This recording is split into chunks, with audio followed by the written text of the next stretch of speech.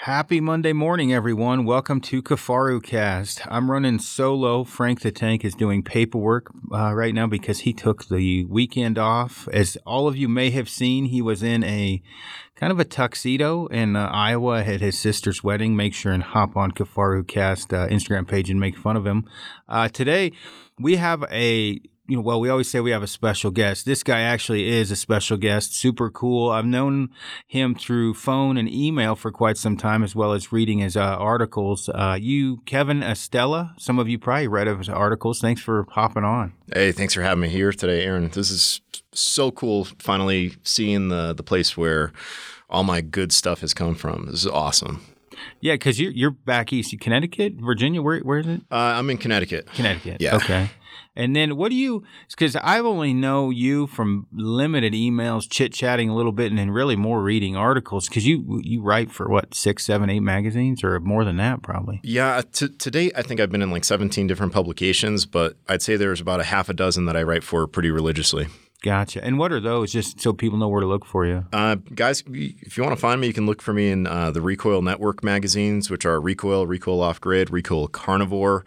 Survivor's Edge is another one, Knives Illustrated, American Frontiersman. Just take a look through the magazine aisle of the supermarket or Walmart, and you might see my name in the table of contents. You'll be in there somewhere. Gotcha. And then you're kind of like Indiana Jones. Normally, you're a history teacher. History teacher by day, and kind of semi-professional adventurer by night, and on summer break. Yeah.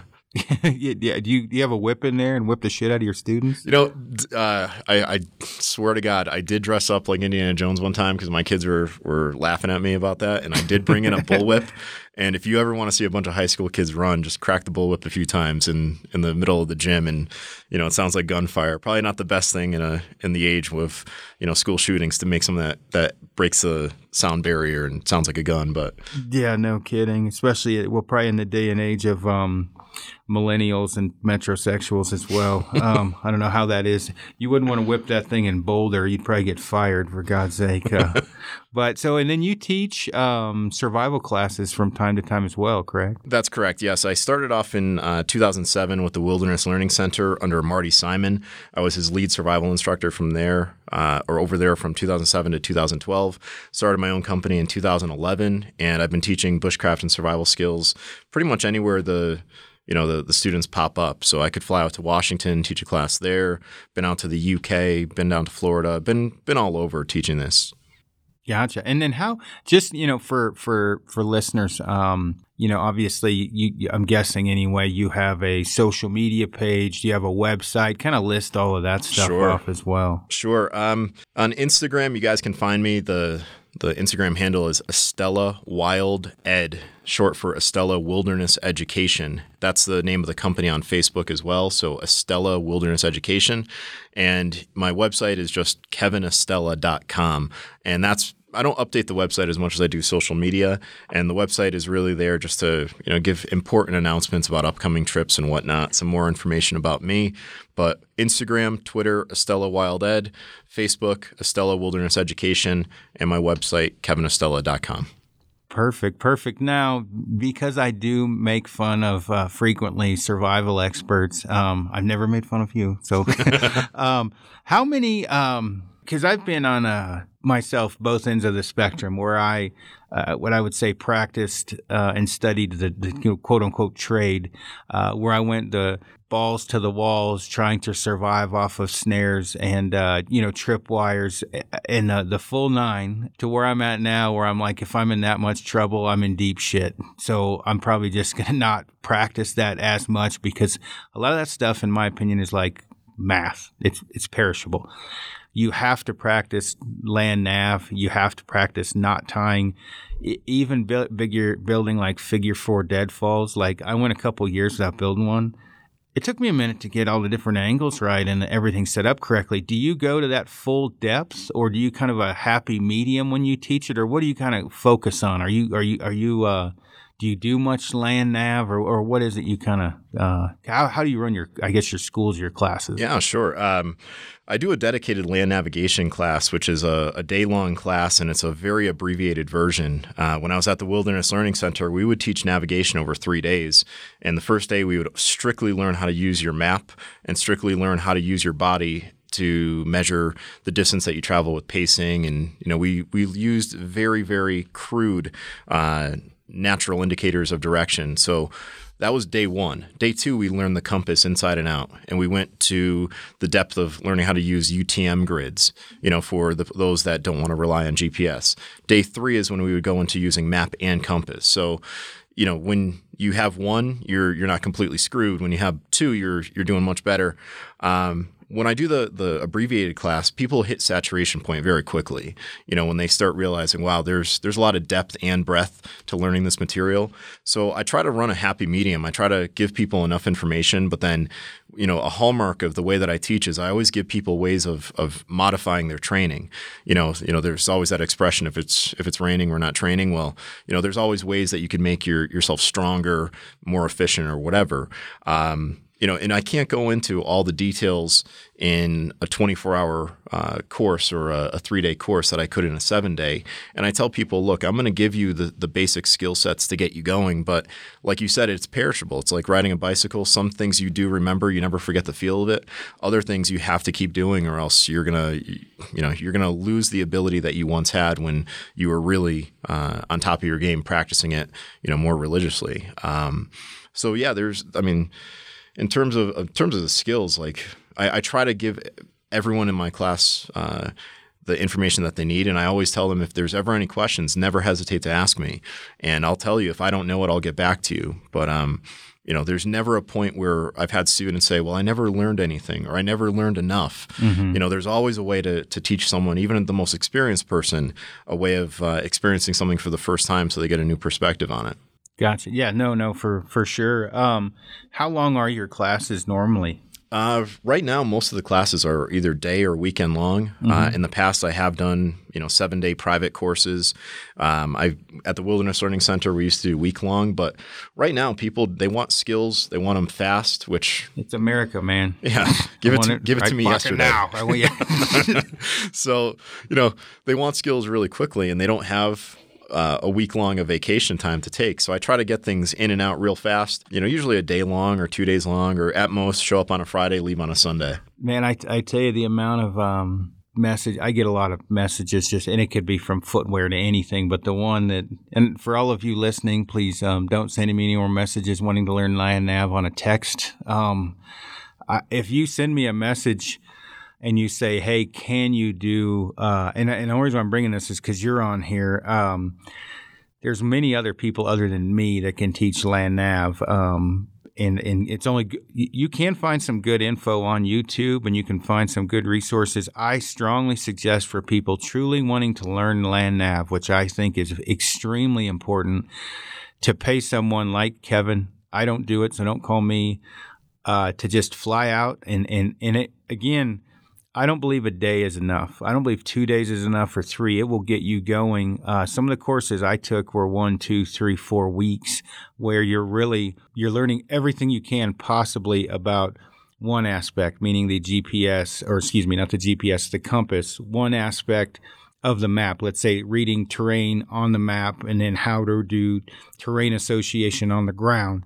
And then you also have the aspect of now putting what it looks like on the map to what it looks like in the field. You can't do that in a text. You can't do it in a day. You can get close. And I'm not saying, like with what you do, I think is great.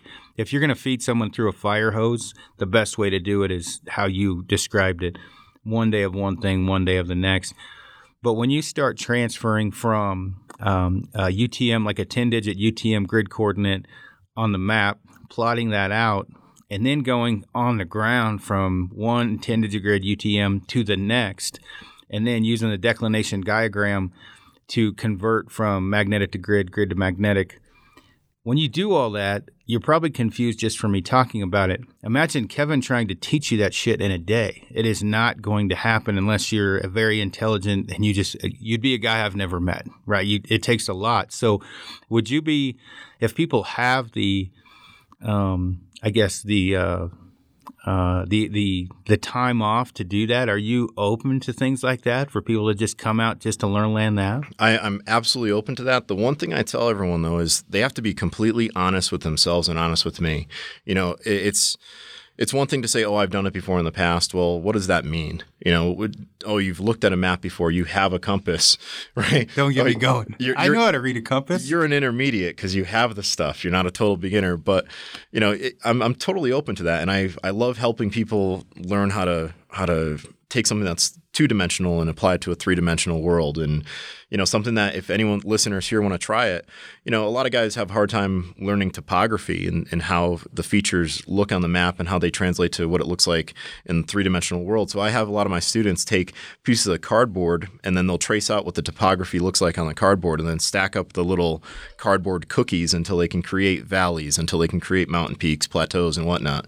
So there's so many different things that you can do at home. And, if you were to come out and take a class, or if you were to come out and want to, learn how to do land nav the right way, well, you can do some home study before you get there, so we don't have to start completely fresh. Right. And I will say one of the reasons I personally do not teach this, want to have, or any kind of survival school is, on my personal opinion, it is more of a pain in the ass than you are willing to pay. From my limited knowledge of trying to help people out, it is a skill set that is lost. Not many people know it.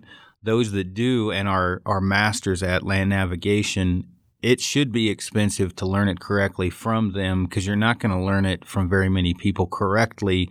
And I'm not pimping I don't even know if Kevin can nav. He just told me he could, so I'm assuming he can. But meaning that if you're going to have a guy like Kevin teach you, and Kevin is proficient, it's not going to be free. It's going to cost you. It's just like anything. If you hire and this is what kills me, if you hire a personal trainer to go to the gym, if you go and take Kimpo or you take jiu-jitsu, you're going to pay a premium price to learn a premium skill set.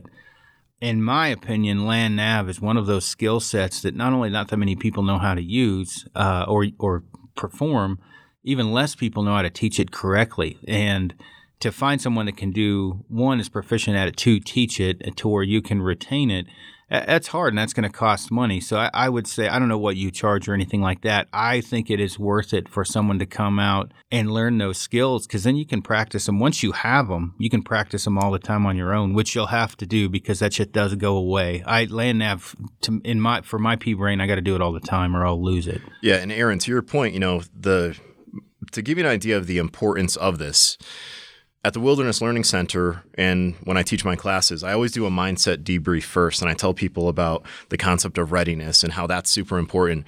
But then one of the first skills that is taught is land nav, because so many of these accidents and these survival situations, these emergencies that happen because people get lost. They have no freaking clue where they are.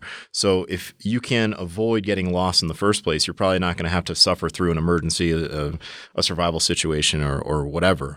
And in terms of, the cost of everything, like you said, you get what you pay for. You can go online and to a YouTube guy and watch it, but he's not going to be there over your shoulder. And, there's a difference between someone who's going to instruct it and then someone who's going to coach it. And you have to be able to do that as well. You have to tell someone, hey, you're doing this, but here's how you can do it better. And that's really what sets apart a lot of these instructors and trainers, is the ability not just to present material, but also to coach you. Because who cares if I can do it? I want my student to be able to do it as good or if not better than me when they're done. Right. No, 100%. And I think with all the and I've had great feedback with all the podcasts that I've done where this subject pops up. One of the reasons that this is super beneficial, and obviously this is more of a hunting podcast, where it comes into in hunting as well as just, if you're put yourself in an emergency situation, but for hunting, if you're relying on your GPS to navigate, generally you're looking at that thing all the time, right? Like you got to look down. Not all the time, but you're generally, well, from my experience, when I'm not leading the way and watching someone, they're not looking around. They're looking at the GPS, following the little arrow, which on most GPS sucks because you got to be moving and the fucker bounces around all over. And for the way that I do it, I very rarely use a actual GPS. I have a Suunto Traverse Alpha or like a Garmin 401 or 601 Fortrex, and I just need a 10-digit grid. I plot that 10-digit grid from, let's say if I'm totally like effed up, I don't know where I'm at exactly. I just turn that bad boy on. It gives me a 10-digit UTM grid, which is Universal Transmercator. I think I pronounced that right. Did I pronounce that right? You did. Some of those things are part I leave out because I really don't care because I know how to do it. So I would be a horrible coach. Once I know where I'm at, and Kevin, hop in here, as I talk about this, once I know where I'm at and I know where I need to go, I've got the 10-digit grid of where I'm at, and I plot that out on the map. So I make my little X of where I am. And then I know I want to go to this basin, which is, let's say, 3 miles, and it's to my northwest or whatever. I don't know, pick it 23 degrees away. I know at that point my general direction of travel, and I don't put more effort into it than the general direction of travel because after that, I look at the map and I find handrails, catching features, things that I don't have to pay attention to shit really to get me close to get another 10-digit grid to get me exactly there. So I'm doing some rough analysis on the way there, meaning I got a river to my left if I hit. I know I've bounced too far. I got a mountain range to my right. Other than that, I'm hunting my ass all the way to that next point to where I have a catching feature that's going to kind of stop me, and that's going to say, hey, dummy, just to plot another 10-digit grid, you're getting close. And that allows me to have total situational awareness the entire time so I can actually hunt. Would you say would you agree with that or disagree with that as far as on a hunting application? Well, if you think about it, hunters keep their heads up, prey keep their head down. So if you're constantly looking down at a GPS, what exactly are you? Let's be honest here. Something that comes up all the time, and it doesn't matter if you're hunting or if you're fishing or if you're backpacking or whatever, is, like you said, you use general waypoints in the distance to serve as beacons, like, hey, that's where I need to go. What a lot of guys forget is that destination where you're going isn't just where you're going to be hunting. It's actually where you started. So right from the beginning, you should always take a back bearing. And along the way, when you stop and you take your break or whatever, take a moment and look behind you, because the features always look different on the way back. And that's something that throws off students all the time, is that they don't look behind them. And like you said, with situational awareness, people think, okay, I'm going to fixate on that mountain. Well, if you just fixate, it doesn't matter if you're doing self-defense and you're fixating only on the weapon, or you're fixating, at the summit if you're backpacking. Well, that type of shit can get you killed. Tunnel vision can be bad. Yeah. Well, and bringing that up is a very good point. What just talking about on navigation. Now, in the case of with us, thank God, we generally don't have to go back to where we started, which on a hunting standpoint, which is a bit different than survival, the most important thing is that we know how to whatever unknown point we're going to, we can give that to someone and get there. And that could be back the way we came. That could be, 360 degrees to the compass. It could be anywhere. But keeping that situational awareness, knowing, like you said, what's behind you, what's around you, what's going on, is extremely important.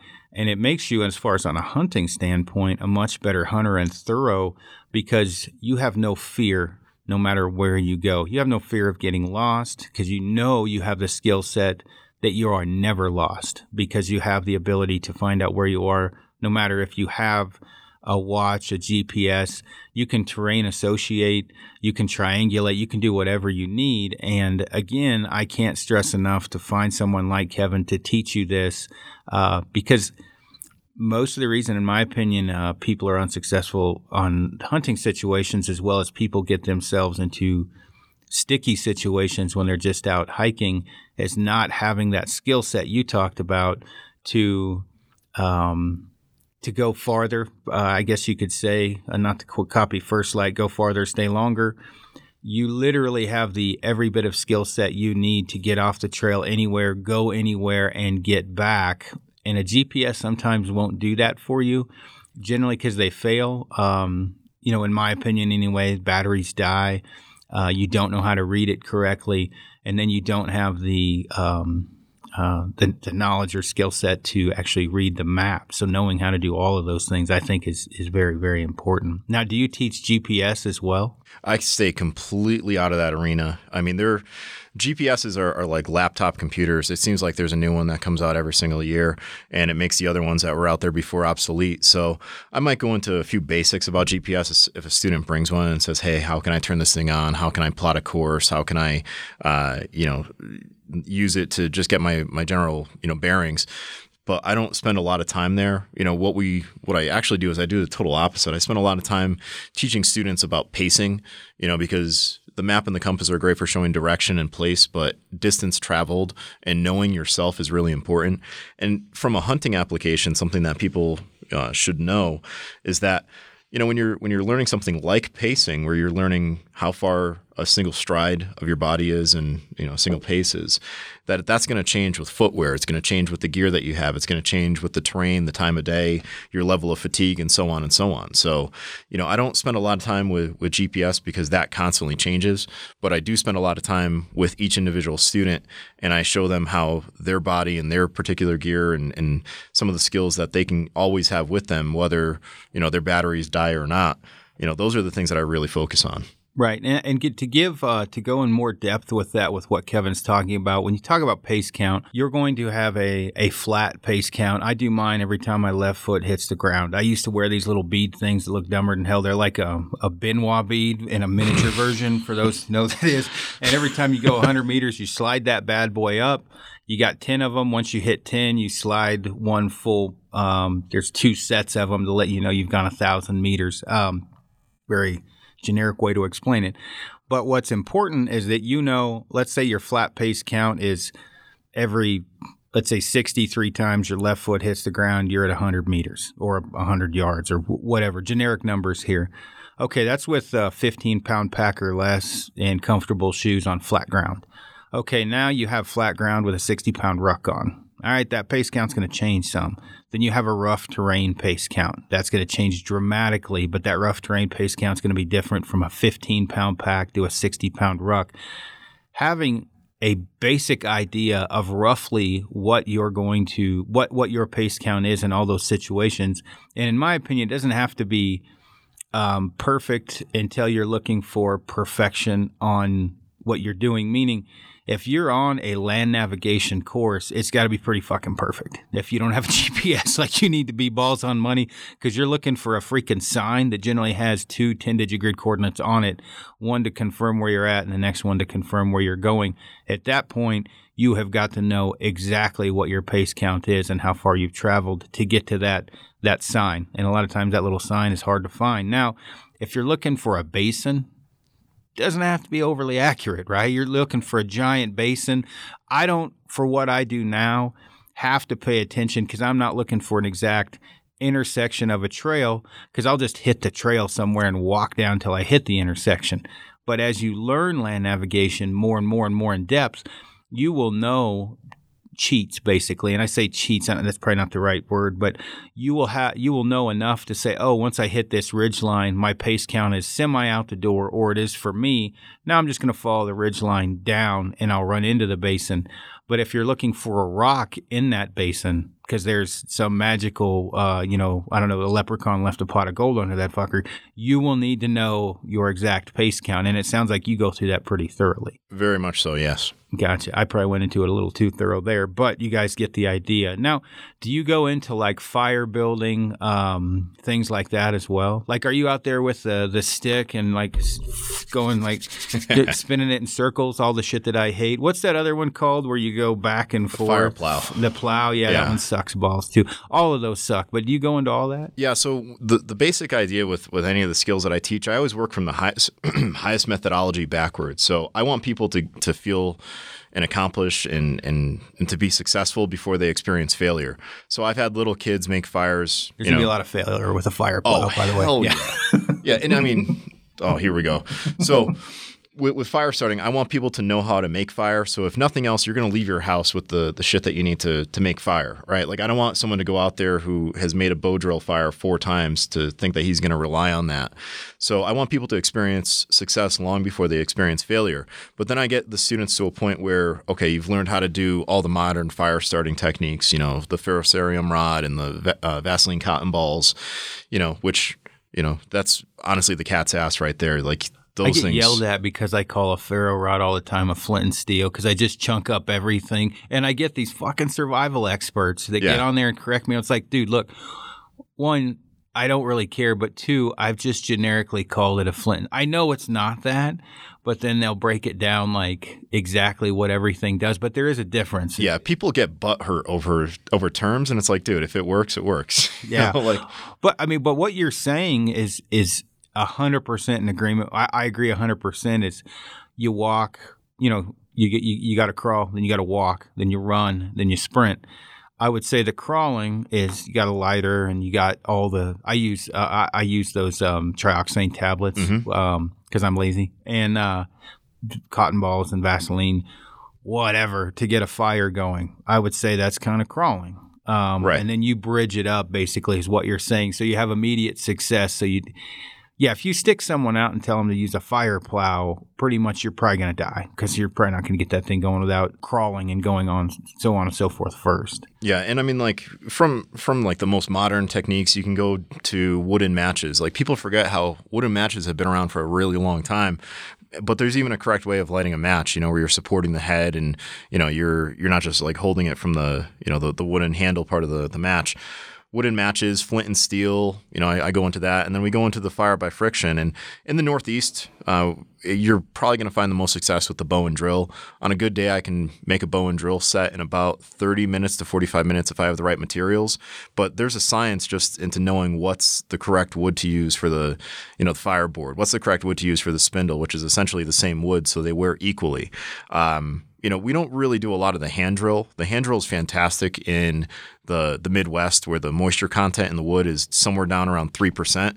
But if you try to do one with a hand drill, guaranteed you won't be punching your clown for a week the first time you do it because your hands will be so raw. From my experience of learning all of these, I literally thought, just fucking kill me. Right? Literally trying to with the hand drill and the plow.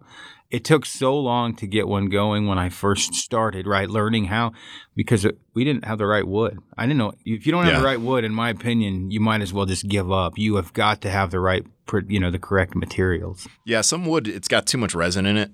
And I'm not talking about the resin that you guys probably know about here in Colorado. That's legal everywhere. But we're talking about like the resin will just bind and it gets all gunky and nasty. That's not going to be a good wood for making any friction fires. Or the wood will be too hard and it's not gonna create the dust that you need because it's just not wearing down. You try doing some of these friction fires with a hardwood like American hornbeam. Or Osage orange. I mean, good God, you're going to be working all day. You'll probably put yourself into the grave before you warm yourself up. Right, for sure. And I mean, I am jaded on some of this stuff from going through a lot of the different classes and different instructions. When I say I'm not jaded, I'm realistic and practical. If I'm to that point, I'm in pretty fucking big trouble, right? Like, and I'm not saying don't learn that because it is important. Obviously, it was important enough to me to at least learn them and occasionally try to apply that even today. I think, though, with going along the lines with what Kevin said, having what you need with you and knowing how to use those different, I say devices, not devices, but like you said, a match. Even a match has to be struck the right way. I agree with Kevin 100%. You see a guy grab the end, snaps 3 of them off before he starts the match. Those 3 could become life or death later on, and you'll kill somebody to have those 3 matches back. Americans are so soft and take so many things for granted. In other countries, people kill for what we throw away every day. Learning to be very resourceful and, taking care of what you have and learning how to use what you have, I agree, is very important. Now, I have long burn matches that I carry in a waterproof case. I generally bring those, and then I have I say it's a flint and steel. It's a ferro rod for all of you listening. And then I have a couple Bic lighters. That's generally what I bring.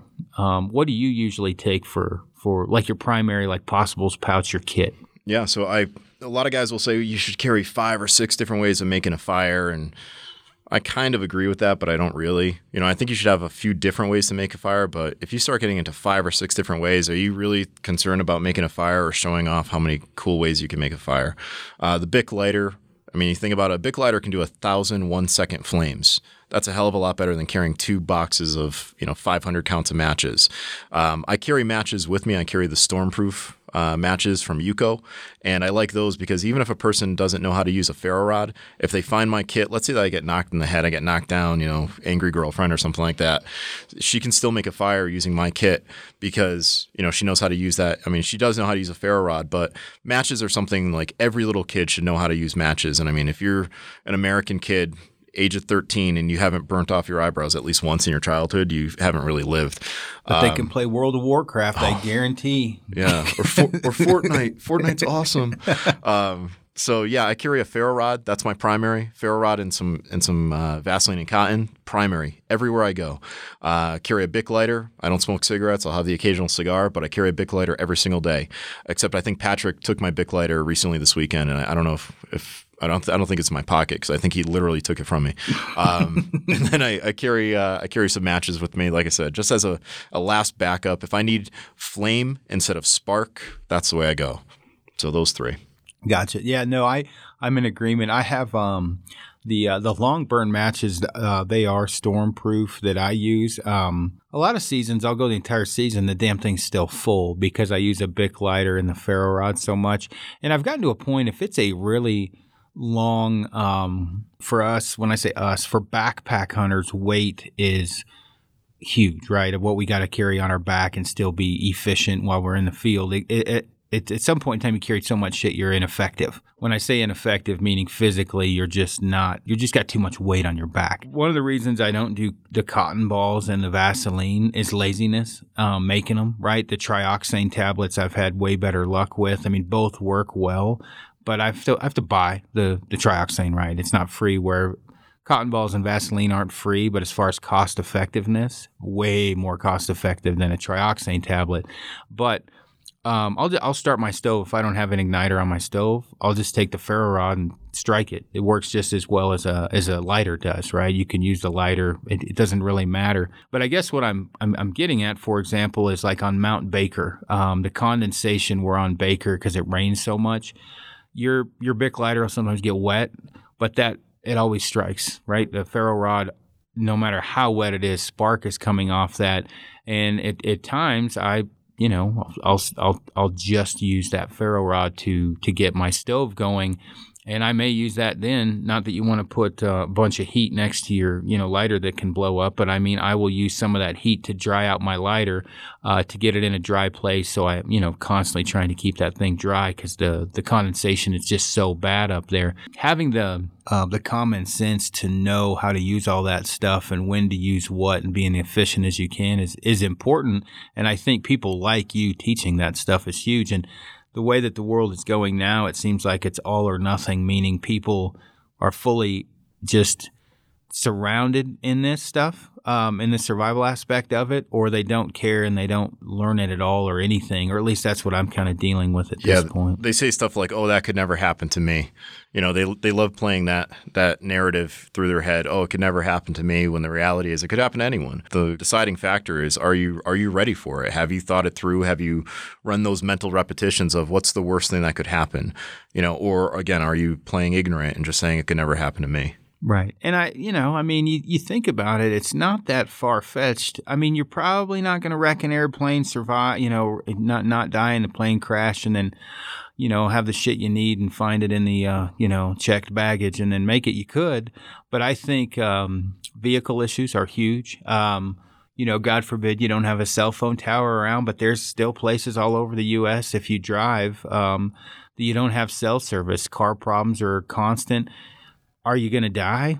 Well, with the wrong weather, it happens. You can Google it. You'll find lots of people that got stuck in blizzards and having – well, plus, as far as not trying to be so chauvinistic, it's part of being a man, right? In my opinion, like, do you want to be a man that plays Call of Duty, and, whatever, drinks, or do you want to be a man that knows how to split firewood and start a fire? I think it's things that are overlooked in this day and age that are still important, even though technology has kind of pushed us away from that. And, of course, that's opinions from my little pea brain, but I strongly think people should learn all these. Now, do you go into much of the deadfalls, the snares, the things like that? So in terms of like primitive trapping and hunting and whatnot, I show a variety of different ways of catching animals, things that have worked, things that I've done in my backyard when I was a little kid, definitely illegally when I was a little kid before I knew any better. My dad taught me a bunch of them. I learned a lot of them through Marty Simon, and I learned a lot of them through, my friends that are really, really proficient in trapping. I just don't do enough trapping to really, really get in incredible depth into it. But I do show people how to carve a deadfall. I show people how to do a toggle, trap trigger. I show people how to, do twitch ups and how to make a variety of different trap triggers, squirrel snares and whatnot. And I've used all of them in some capacity. One thing that I don't go into great depth on, because it really requires a lifetime of study, is animal habitat. I could show someone how to set up a mouse trap, but if they put it in the center of a room, it's not going to catch a single mouse because they're not going to run out in the open. So, when I show and when I say I don't go into depth, I'm going to show you how to make all of these trap triggers. I'm going to show you how to make all these devices that will work, and we could get them to work. But you really need to learn animal habitat. You really need to learn animal behavior. And once you get that down, you can figure out how to set your trap, right? So I always say that trapping and snaring and all these primitive methods of making spears and hunting weapons, that's 10% of the equation. 90% is knowing your prey, knowing your adversary, knowing what you're going after. Otherwise, you're equipped, but you're just not aware, and that's not ready. No, I mean, I agree. Well, it's, I have a girlfriend, fiance, and she was not into hunting or any at all. And so now hiking around with her, right? Like, I explain to her all the time animal behavior like you're talking about, because, in a very crude way to look at, there's always a way to kill an animal. There's always a place he's going to sleep, or there's a place they have to eat, they have to drink, they have to sleep, all right, at different times of the year. Unless you're a rabbit or some other animals, you're going to breed at that time. Knowing all of those, where they happen, and traveling to where they happen, including little animals, knowing those is going to be the key to victory, as far as on a survival situation, on where to place those traps. And I do agree that is not something that can be taught in a short period of time. It just can't. But if you know what the track looks like, which is something else that I don't know if you go into, because it is a pain to go into everything. Tracking is another lost art that is huge, and not just for hunting applications, but I mean, let's say something's stuck in your wall of I'm going off of actual shit, not hypotheticals. These are true stories. Trying to figure out what's in the wall of your garage or your house. Well, you don't have to guess or wait to see it if you can look at the fucking track, right? Like, you go outside, you'll figure it out pretty quickly. Generally, it's going to be a raccoon or a squirrel. But usually, and a good example, and I did this at the neighbor's house, I made mud and I made it wet, right? Where it looked like they were probably potentially entering. And it took that night, the next morning, the tracks are wet and you can see what it is, exactly what's going in and out. That's a very oversimplified story. But learning or having the common sense of, okay, here's a game trail, here's a fence, here's the most well-used path.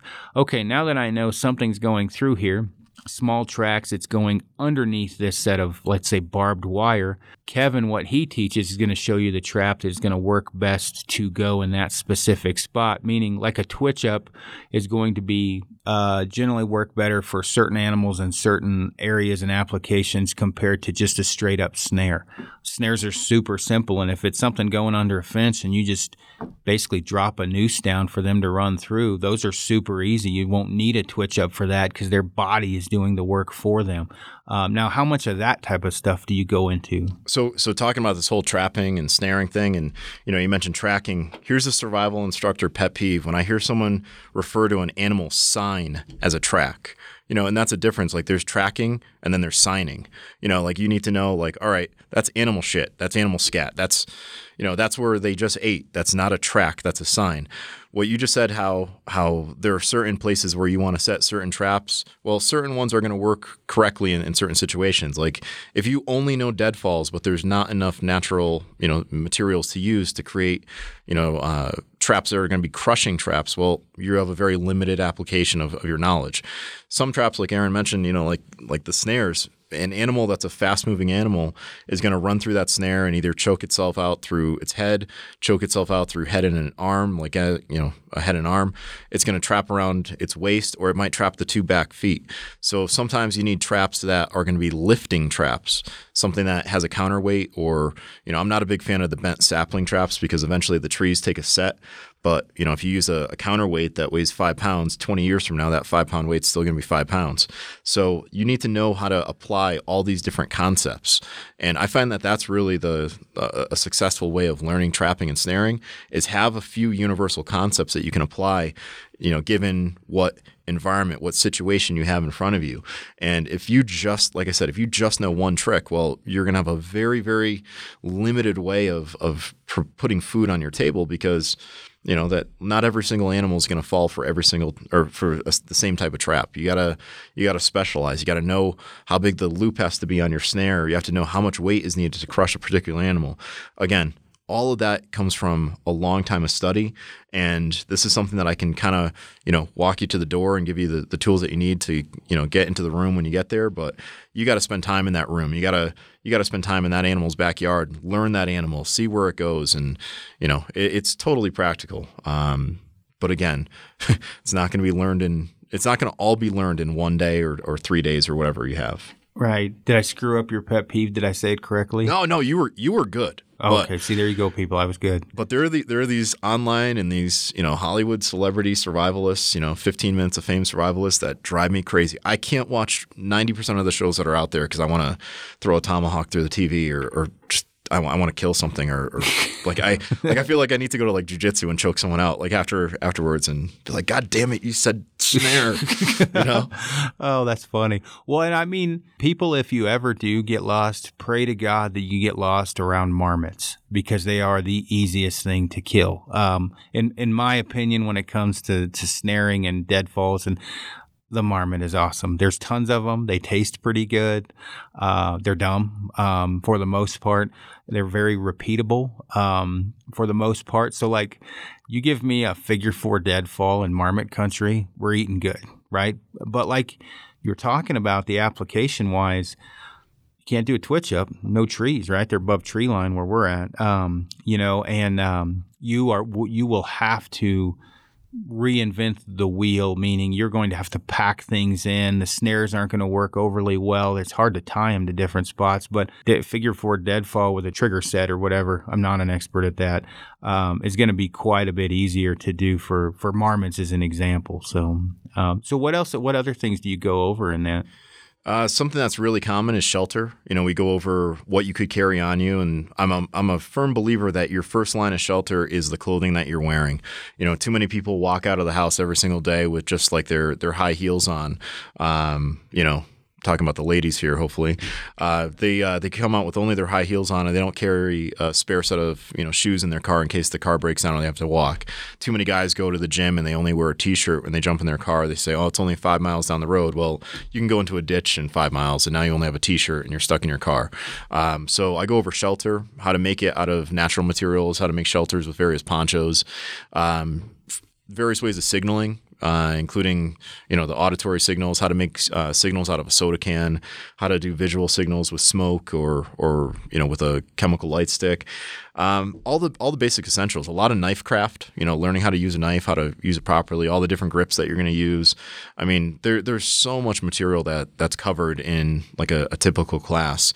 I don't go into a lot of first aid. That's another pet peeve of mine when you go to a survival school or a survival class, and 3 days are covered and it's all first aid. Well, there are plenty of first aid classes you can take that are dedicated first aid. Go to a survival instructor or a bushcraft instructor to learn those skills. Don't go there to learn first aid. But I do go over how to properly apply a tourniquet. I do go over some of the very basics of more trauma, again, that will get you into an emergency. Like a little nick on your finger is not gonna kill you. But let's say that you're out hunting and there's an accidental gunshot wound, or you fall on a broadhead, or whatever it may be. You need to know how to address those types of scenarios. So shelter, fire, how to purify water. And then there's always challenges, asking students to make a fire in under 30 minutes, and you're going to do a 1-match fire, but you're only going to be able to use half of a paper match that you split. We did that one last week, and out of 7 students that I had, only 2 were able to get a fire going that sustained for any given amount of time. Most people couldn't get the match to ignite their tinder. And again, this is at the very end of the training. They were overly confident. And they all admitted it. They said, well, we just took it for granted that it was going to work. And they fell into that complacency. So there's skill after skill after skill that's covered. And that's really the focus of all the stuff that I teach. I want students to learn the hard skills. I'm not going to go in there and tell them, hey, you're going to pray to the God of the trees or any of this stuff. If a person wants to find religion or find spirituality, that's on them. It's not my place. I'm not a holy man to teach them. I have my own faith and my own spirituality, but that's none of your business unless you want to know and you ask me.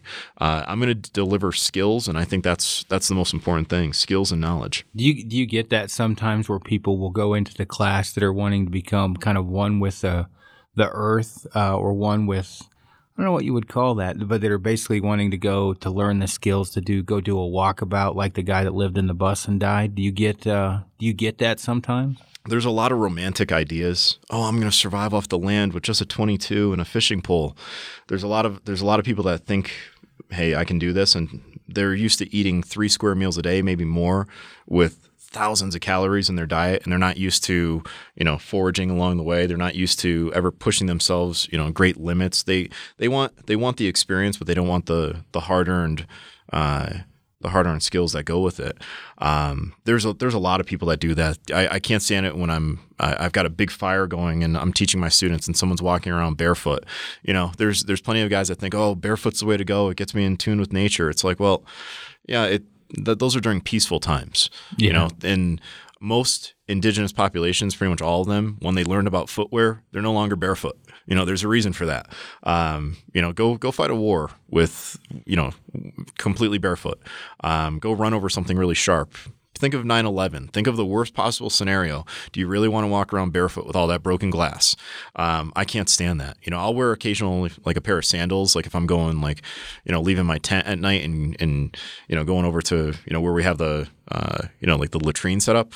But I don't like wearing sandals. I think you're you're very unprepared to do anything of any value in a pair of sandals or barefoot. No, you're right. That's funny you bring that up, because I've actually got to the point, as strange as this is, I work out in my boots, the ones like I have on now, and even my my girlfriend, fiance, she's like, why do you do that? And I said, it got to a point where I'm not a gym rat anymore, or hey, that's not my thing, right? I'm not saying there's anything. I'm not saying do this. I'm just saying for me, I'm like, well, I'm in my boots all the time, and really I need to be as comfortable as I can in these boots all the time. So is it, I'm not lifting crazy. I'm not doing these crazy Olympic lifts. I'm just in there doing pull-ups and push-ups and some, simple. It's a hard workout, but it's nothing that my footwear is going to hold me back on. And it's just getting me used to wearing that footwear. I'm not saying I run in my boots or anything else, but it got to a point where I'm like, why am I changing into a whole new outfit to go to the gym? Now, if you're taking martial arts, totally different story. But if I'm just going to the gym for 20 or 30 minutes, for me, I'm like, I'm just going to keep my pants on. I wear the same hiking pants every day that I do out in the woods anyway. And it was just weird because I had a lot of people from telling me to wear 5-toe sandals, which I don't like personally, and that I wear too stiff of boots, or, guys wear too flexible or whatever. And I thought, for me, I'm just going to wear boots pretty much all the time, which I do just so my feet are comfortable, my body's comfortable. I know guys that'll get like sore backs because they'll go from tennis shoes to a boot, but they put the boot on the same day they go take off for this long trip, and it throws their gait off or whatever, or the boot's not broken in. And so it's funny you bring that up. Of course, I'm with you on the barefoot thing. Like I hear guys telling me to go do long distance runs in bare feet to strengthen my foot. And I'm like, man, I just don't agree with that myself. But yeah, and acorns are bastards. I used to coach track and field, and I tried the barefoot thing for a while, and yeah, you learn a different type of running, and like you're not heel striking when you barefoot run. You're landing midfoot or you're landing on the ball of your foot, and you cannot run the same distance. You tend to run faster. You just can't run the same distance when you first start off barefoot running. But acorns are bastards. You step on one of those barefoot and you have to stop. You could be the toughest guy in the world. You step on an acorn and it just drops you. Yeah, no, for sure. I don't have a TV, but my buddy sent me links to this series or whatever where it's these two guys. One of them's more of a barefoot natural dude. The other's a former military guy, but the one guy was in his bare feet all the time, and I looked at it, I said, man, that's just not that efficient. Not saying it can't be done. It's just for the things you're bringing up, especially for trying to get your feet prepped for that. It would take a lifetime to get them tough enough to even do that, which I guess you can. It's possible. It's just not me. My dad's from the Philippines. I mean, I learned a lot of the survival skills from him. He grew up from 1941 to 1945, literally in the jungle when the Japanese Imperial Army invaded my father's hometown. So when people say, oh, bugging out isn't real, I'm like, really? Really? But my dad, being a Filipino dude, a guy, an island boy, a jungle boy, when he saw that show where the guy was walking around barefoot, he goes, this guy's an asshole. He's a wealthy TV show star. He has access to boots. He's walking around in the jungle barefoot. He goes, no one in the jungle walks around barefoot. My dad is the nicest, the calmest, the most lovable guy in the world. When he saw that, he had to turn off the channel. He said, that is totally unrealistic. If anyone's doing that, they are an idiot. And listen, I know who the guy is that we're talking about. I think we all know who he is. He's very knowledgeable in his craft, but you cannot change thousands of years of evolution in one lifetime to change your molecular, physiology, to change your, everything that makes you who you are in one lifetime. If it took thousands of years to change, you're not going to change it overnight. Like, I'm sorry. It just drives me nuts. Yeah, no, exactly. That was a way better of explaining it than I did. It's just not common sense, I guess, is kind of out the window on that. But it does look good for TV, I guess. So as far as just because we're hitting an hour here, as far as we haven't brought it up at all, the Kifaru products, which is how we met. How much of the stuff that we use do you integrate into what you're like? Do you use much for our shelters? I know you use our pack some, and how much how important do you think that is to have like a bug out bag and things like that? So I use a lot of the Kifaru gear. If anyone's taken my class, you've seen it pretty much everywhere. I was just talking to Angie over here, and I said how since 2007, when I first started carrying, a tail gunner as my primary pack when I teach, and I would use a tail gunner for a 3-day, field exercise where, that's all we're carrying is a bag that size. I've used your stuff. The sheep tarp I use a lot. I use the packs all the time, the pull-out bags all the time for organization. I'm not a big fan of survival kits that fit into little Altoid tins. I know that a lot of guys like, packing stuff together with like tweezers and a magnifying glass. I'd rather just take a whole bunch of little things that I need and throw it into a small possibles pouch, like a pull-out. The stuff sacks, I use the slick bag all the time. I use a lot of the gear because, it just works. My friend Jerry turned me onto it, and I've been turning students onto it ever since. I've had access as a writer and as someone who's worked in retail before in the outdoors community. I've had access to every single possible, bit of kit that's out there, and I stick with Kifaru for a reason. After a while, your bug out bag becomes like your everyday bag, and you start realizing, okay, I could either carry this bag and use it only in emergencies, or I could be ready every single day with some basics like a flashlight, spare batteries, cell phone charger, tourniquet, spare ammo for your gun if you're able to carry it legally. So I use this stuff all the time. And I like I said, I have access to everything else I could possibly imagine, but I always come back here. It's what I prefer. It's my number one top recommendation. No, I'm glad, and we're glad to have you on board. Obviously, you're in the field. I don't get to talk to you as much as I'd like to. Just I'm gone way too much myself. But I think what you're doing and what people like you are doing is important in like the bug out bag or whatever. I look at a bug out bag a little bit differently. I suggest for people all the time to have like an E&E, for example, an escape and evade, but having that in your car loaded up with, it's not going to kill you to have some flares in there and a headlamp, things of that nature, backup prescriptions. A lot of things people don't think about that you may not necessarily teach in your class, but just being stuck in the car overnight, if you're a person that's used to caffeine, you going to die? No, but it is nice to have coffee in the morning and be able to heat the water. If you have like contacts, migraines, if God forbid you go without Prozac, right? If you're a crazy person and you need to take Prozac for a chemical imbalance, those things are all important, I think, to keep in your car, and especially if you travel or anything like that. And even though it may not be directly related with survival, right? It is related with self-reliance, I guess you could say, and things like that. And what you teach definitely kind of echoes or ripples into all these other different things for people to think ahead rather than just take for granted what we have. Things aren't always going to be perfect, and being prepared for that is important. And here's something that I tell a lot of people. I'm like, they come to my class for all the different reasons. You got guys that want to look really cool in front of their kid. That's the Boy Scout, or I'm sorry, now just Scouts, right? Crazy, isn't it? You get a lot of people that say, hey, I want to learn to live off the land, or I want to do this and that, and at the end of the course or at the end of the class, I always have people say, well, God, I put myself through absolute hell this weekend. I embraced the suck, all these cool terms. And then they say, well, when I get back to, doing work at work, it's not really work. Oh my God, I had to do this. My hands are freezing all weekend. And now, well, okay, I just have to type up a report. Well, people need to experience hardship to realize how good they actually have it. And, I think that's really important too. No, for sure. And not to drag this on too long, but you bring things like that up. You'll see on certain forums, for example, hunting. I don't get on the survival forums, honestly, because I'll lose my shit on a lot of those. I just can't handle some of the ignorance and a-holes. And especially if you actually finally get to see a picture of the person and get some of their backstory. It's the mom, where's my Hot Pocket thing, right? It's like it's easy to read a bunch of shit and spout off like you know what you're doing.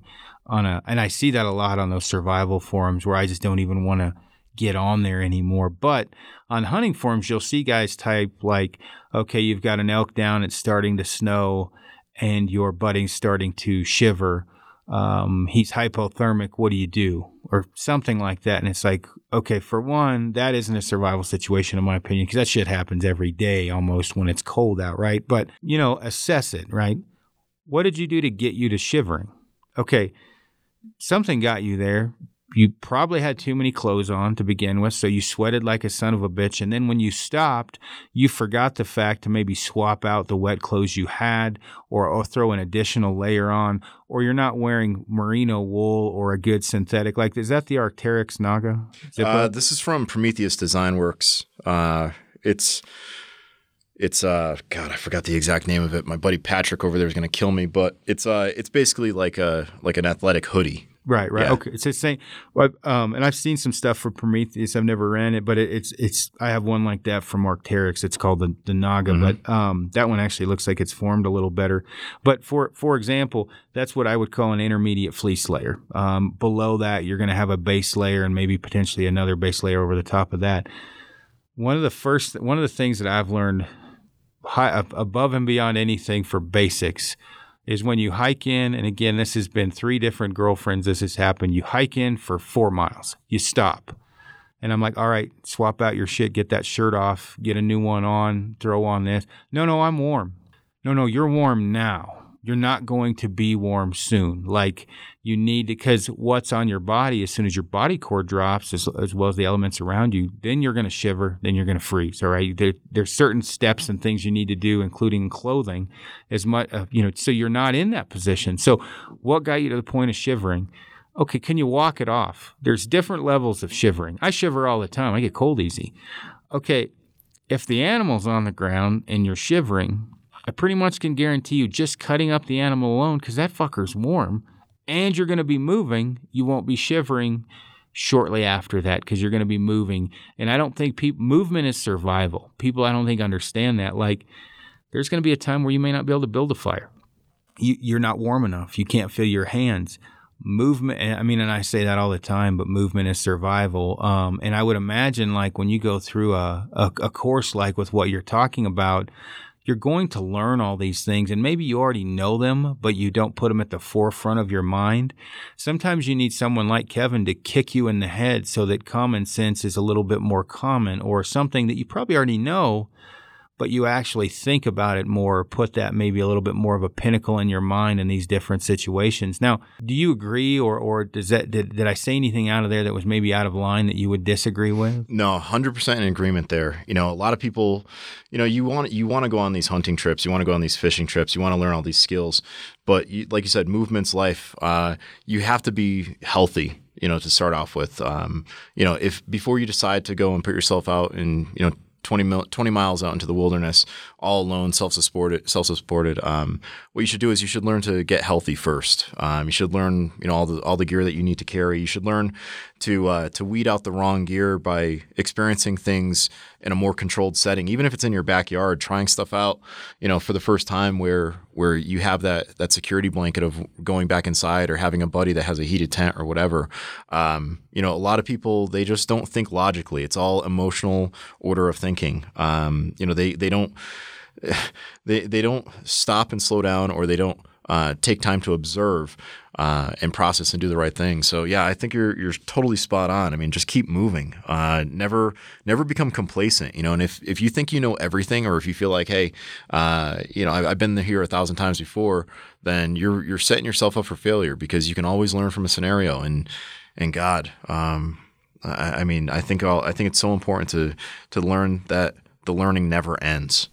Oh, yeah, no, it definitely does not. I'm actually looking up for your hoodie right now, trying to find it, because that thing is pretty badass. Is it Prometheus Design Works, or Prometheus? What is it called? Yeah, Prometheus Design Works. Patrick is the owner, Patrick Ma, and he's a stud in of himself. If you guys want to see someone who embodies, like, someone who just gets out there and keeps moving, he does all overlanding. He goes diving in the Sea of Cortez to cut away poachers' nets. Like, Prometheus is a good company, a good American company too. And, I mentioned that, I work with you guys here at Kifaru, and he's like, oh, I love their stuff too. So there's a lot of mutual respect there.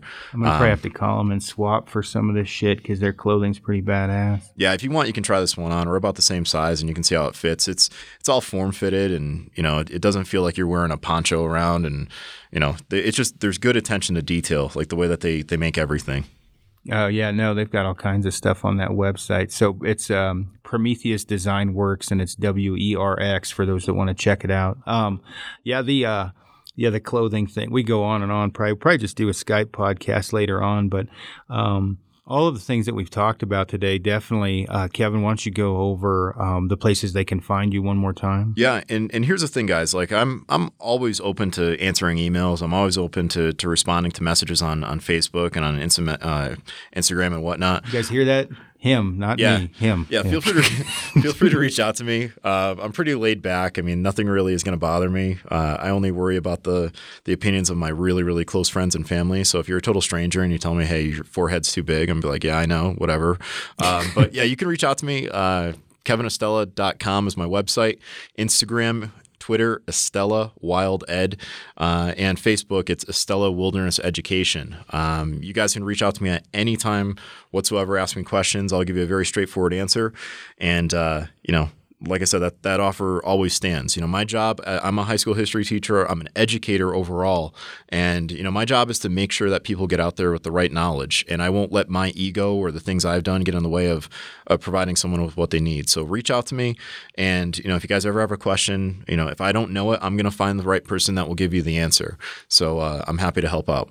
Gotcha. Well, man, I appreciate everything you do for Kifaru. I appreciate you coming on here, and definitely, I strongly urge people, especially on the survival land nav portion, because I know how many questions I get about that.